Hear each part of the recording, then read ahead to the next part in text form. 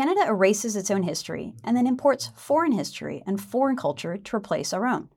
It's a slap in the face, and Canadians have had enough. I'm Candace Malcolm, and this is The Candace Malcolm Show.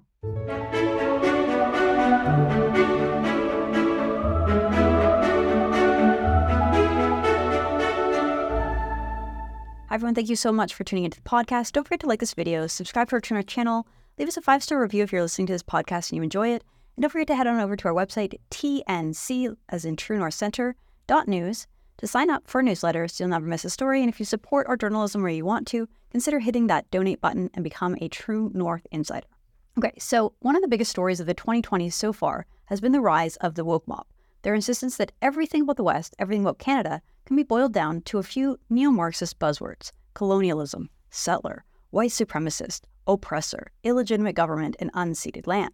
Now, the biggest surprise about this woke movement, which probably has the support of maybe 10% of the population, probably a lot less, the biggest surprise has been their success. In the course of just a few years, the woke mob has successfully managed to convince governments and schools across Canada to rewrite our entire history, to scrub our public institutions of any mention of the old erased history. Elites in this country have been more than happy to bend the knee, to roll over, and to accept this new insane dogma. Out with the old and in with the new. Sir John A. Macdonald, anything to do with the royal family, anything to do with the education of Native Canadians like Egerton Ryerson, who devoted his entire life to helping educate poor First Nation children, it all had to go. Their names were wiped off streets, buildings, schools, and in some cases even removed from the history book.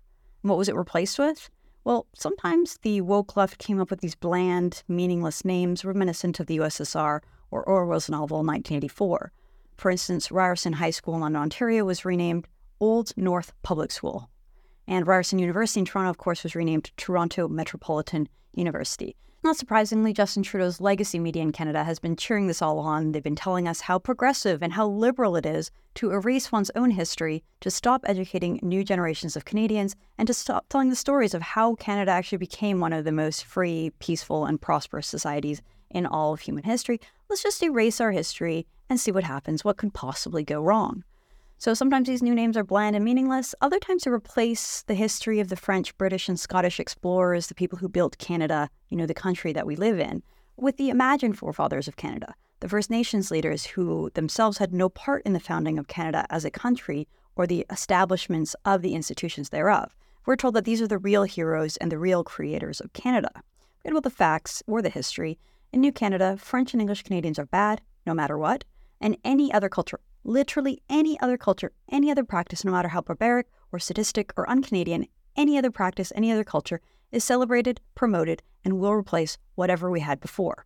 So the latest example of this, and may I say the most absurd thing that I have seen in a long, long time in Canadian politics, just happened last week in Toronto. Thursday, December 14th, Socialist Mayor Olivia Chow and all of City Council, they all voted unanimously to rename the city's iconic Dundas Square. What will the new name be? Well, they decided it will be called Sankofa Square. Dundas had to go, according to the Marxists who think they run the city of Toronto, because of his namesake, Henry Dundas, and his alleged connections to slavery.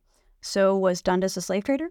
Did he own slaves? Did he create slavery, as many on the left would have you believe?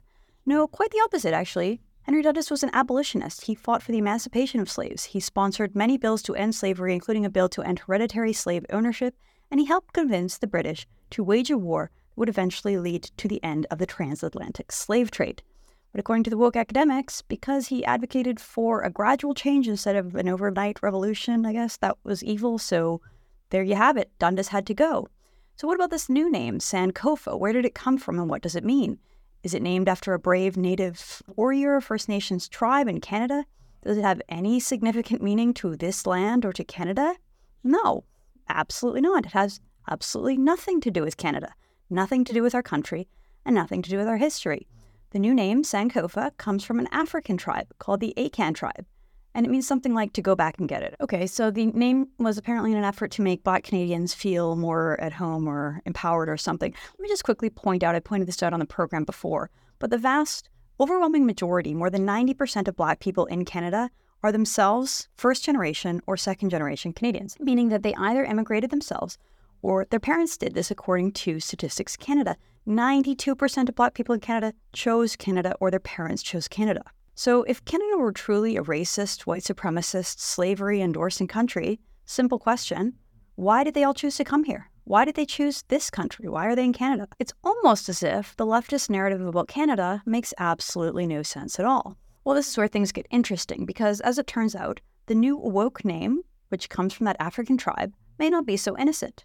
I really wonder, did City Council bother Googling this tribe before the vote? Did anyone do any research about the tribe? Because they probably should have. As Trudeau journalist and editor Andrew Lawton reports, according to renowned Ghanaian historian Ivor Vilks, the Akan tribe were slave owners and slave traders. Yes, you heard that correctly. They had their hand in creating the transatlantic slave trade, believe it or not.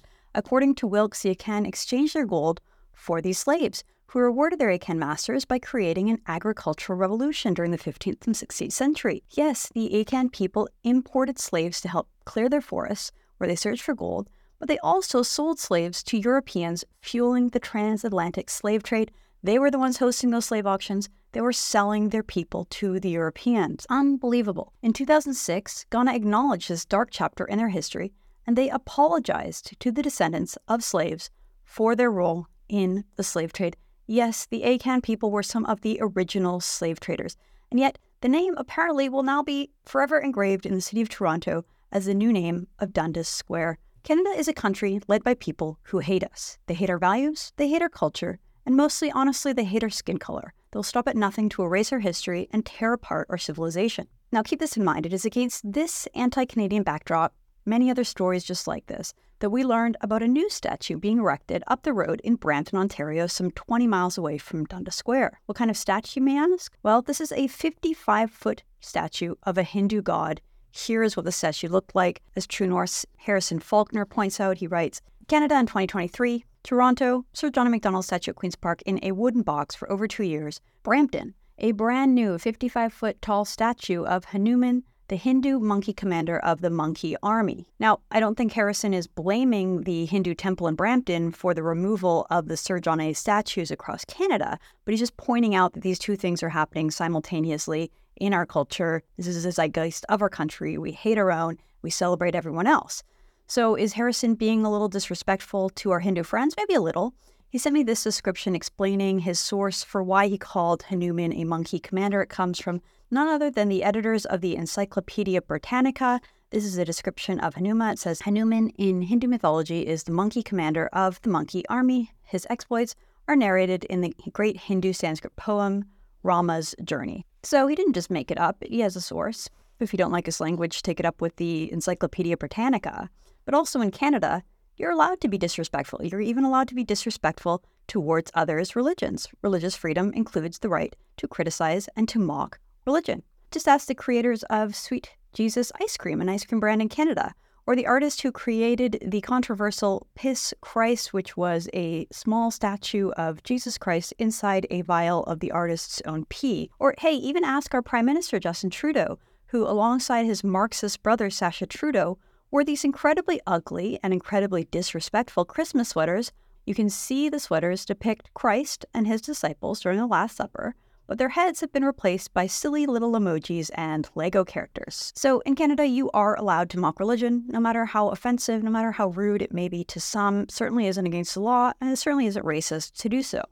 Now, as far as the statue is concerned, look, I'm all for religious freedom. I think it's wonderful that Canada allows religious freedom, allows for people to pray in any way they want. Truly, our fundamental freedoms are one of our country's greatest virtues. Secondly, Hindus are model immigrants. They're some of the best. I respect them and I have no problem with them practicing their religion. Here in Canada, once again, I truly think it is great. But on a visceral level, I understand why many Canadians are unhappy with this statue and this development. It is against the backdrop of our own culture being mocked and destroyed, our own history being erased, and our statues being toppled. Now, like I said, this was a big issue online. A lot of Canadians had the same sort of visceral reaction to seeing this large statue being erected in a suburb of Toronto. Some libertarians jumped in on the liberal side of the argument, and they jumped in with the whole private property argument, as if that's the standard in Canada, that on your own private property you can do whatever you want. Well, believe me, that is simply not the case. That's not the standard in Canada. I'll give you a personal example. My family and I are looking to buy an acreage in suburban Toronto, just outside the city, and we looked at a property. We found a property that we really liked, and when we were going to put together an offer to buy it, we found out that it was in something called the Oak Ridges Moraine, which is a protected area where, I kid you not, the government will not allow you to tear down a single tree. They won't allow you to so much as build a shed on your property, let alone do any kind of renovation or rebuild or extension on the existing home. Even if you own 100 acres, it doesn't matter. The government will tell you that you're not allowed to build on your own private property. I can show you emails from my realtor and from my real estate lawyer who specializes in this area of law, and they both told me, unfortunately, that you do not have the right to build whatever you want, even on private property in Canada. We know there are bylaws and restrictions on buildings all over Canada, so it really is not just a matter of do whatever you want on private property. Here's a couple of libertarians online making this argument. Anthony Koch saying, privately funded, situated on private property. Nothing wrong with this. And the Pleb reporter is a guy I actually have a great deal of respect for. He said, agreed, bro, we ain't paying for it. Who gives an F? Well, libertarians, let me tell you why some Canadians do give an F. There is a deeper moral and psychological issue here that some are trying to gloss over. Canada is a country, at present, that tears down its own statues, from Sir John A. to Queen Victoria, Queen Elizabeth, Egerton Ryerson, and Henry Dundas.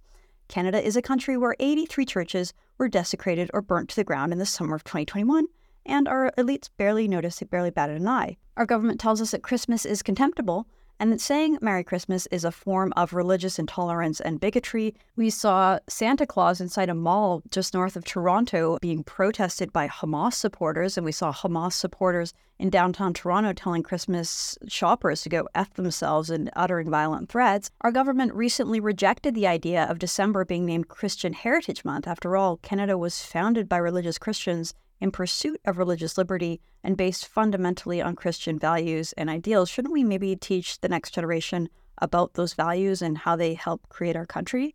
Well, no way, bigot. Talking about Christianity is wrong. That's what we're told. Meanwhile, Canada happily celebrates the following holidays and months. This is coming from the Government of Canada's website from the Department of Heritage, Important and Commemorative Days.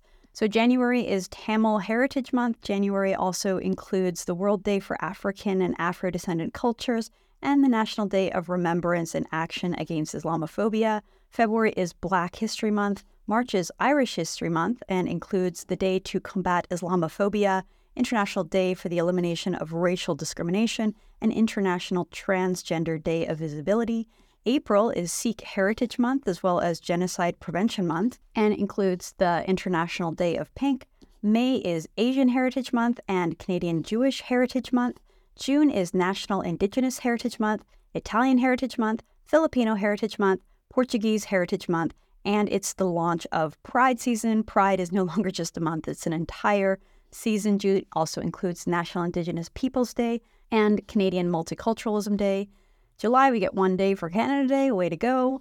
August is Emancipation Day and Public Service Pride Week. September includes Mennonite Heritage Week, Gender Equality Week, and of course the National Day for Truth and Reconciliation. October is German Heritage Month, Canadian Islamic Heritage Month, Latin American Heritage Month, and Women's History Month. November is Hindu Heritage Month, and it includes National Transgender Day of Remembrance. Canada History Week, we get 1 week in the middle of November there. And it's wrapped up by 16 days of activism against gender violence.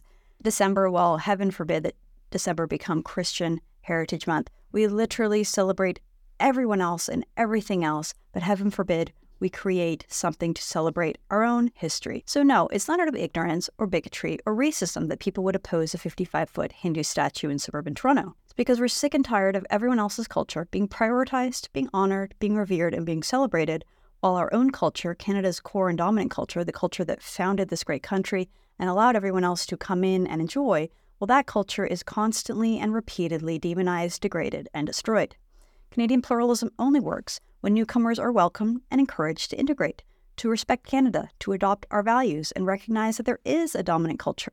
Subcultures are fine and good, but they're just that, subcultures. Under Trudeau and the failed cult of multiculturalism, newcomers are never told that. Instead, they're told that it is their job to dominate us. They're here to culture us, to show us their ways, to replace our traditions and institutions with their own. They're told that they have superior education, so they'll dominate our schools and our job markets. Different rules apply to them. They're not held to the same standard as other Canadians. In fact, they're prioritized for scholarships, for opportunities, and for jobs. Their statues are approved, while ours are torn down. Well, I have news for the multiculturalists and the elites who are trying to socially engineer Canada. We Canadians have finally had enough. We don't like this ideology. Neither do many new Canadians, the ones who are grateful to be here, who appreciate Canada for what it is, or at least what it was until fairly recently. The reason there's been intense backlash online over these two issues, the renaming of Dundas Square and the giant Hindu statue in Brampton, is because Canadians are finally waking up to the agenda of the woke left. We don't like it, and we're finally ready to fight back. I'm Candice Malcolm, and this is The Candice Malcolm Show.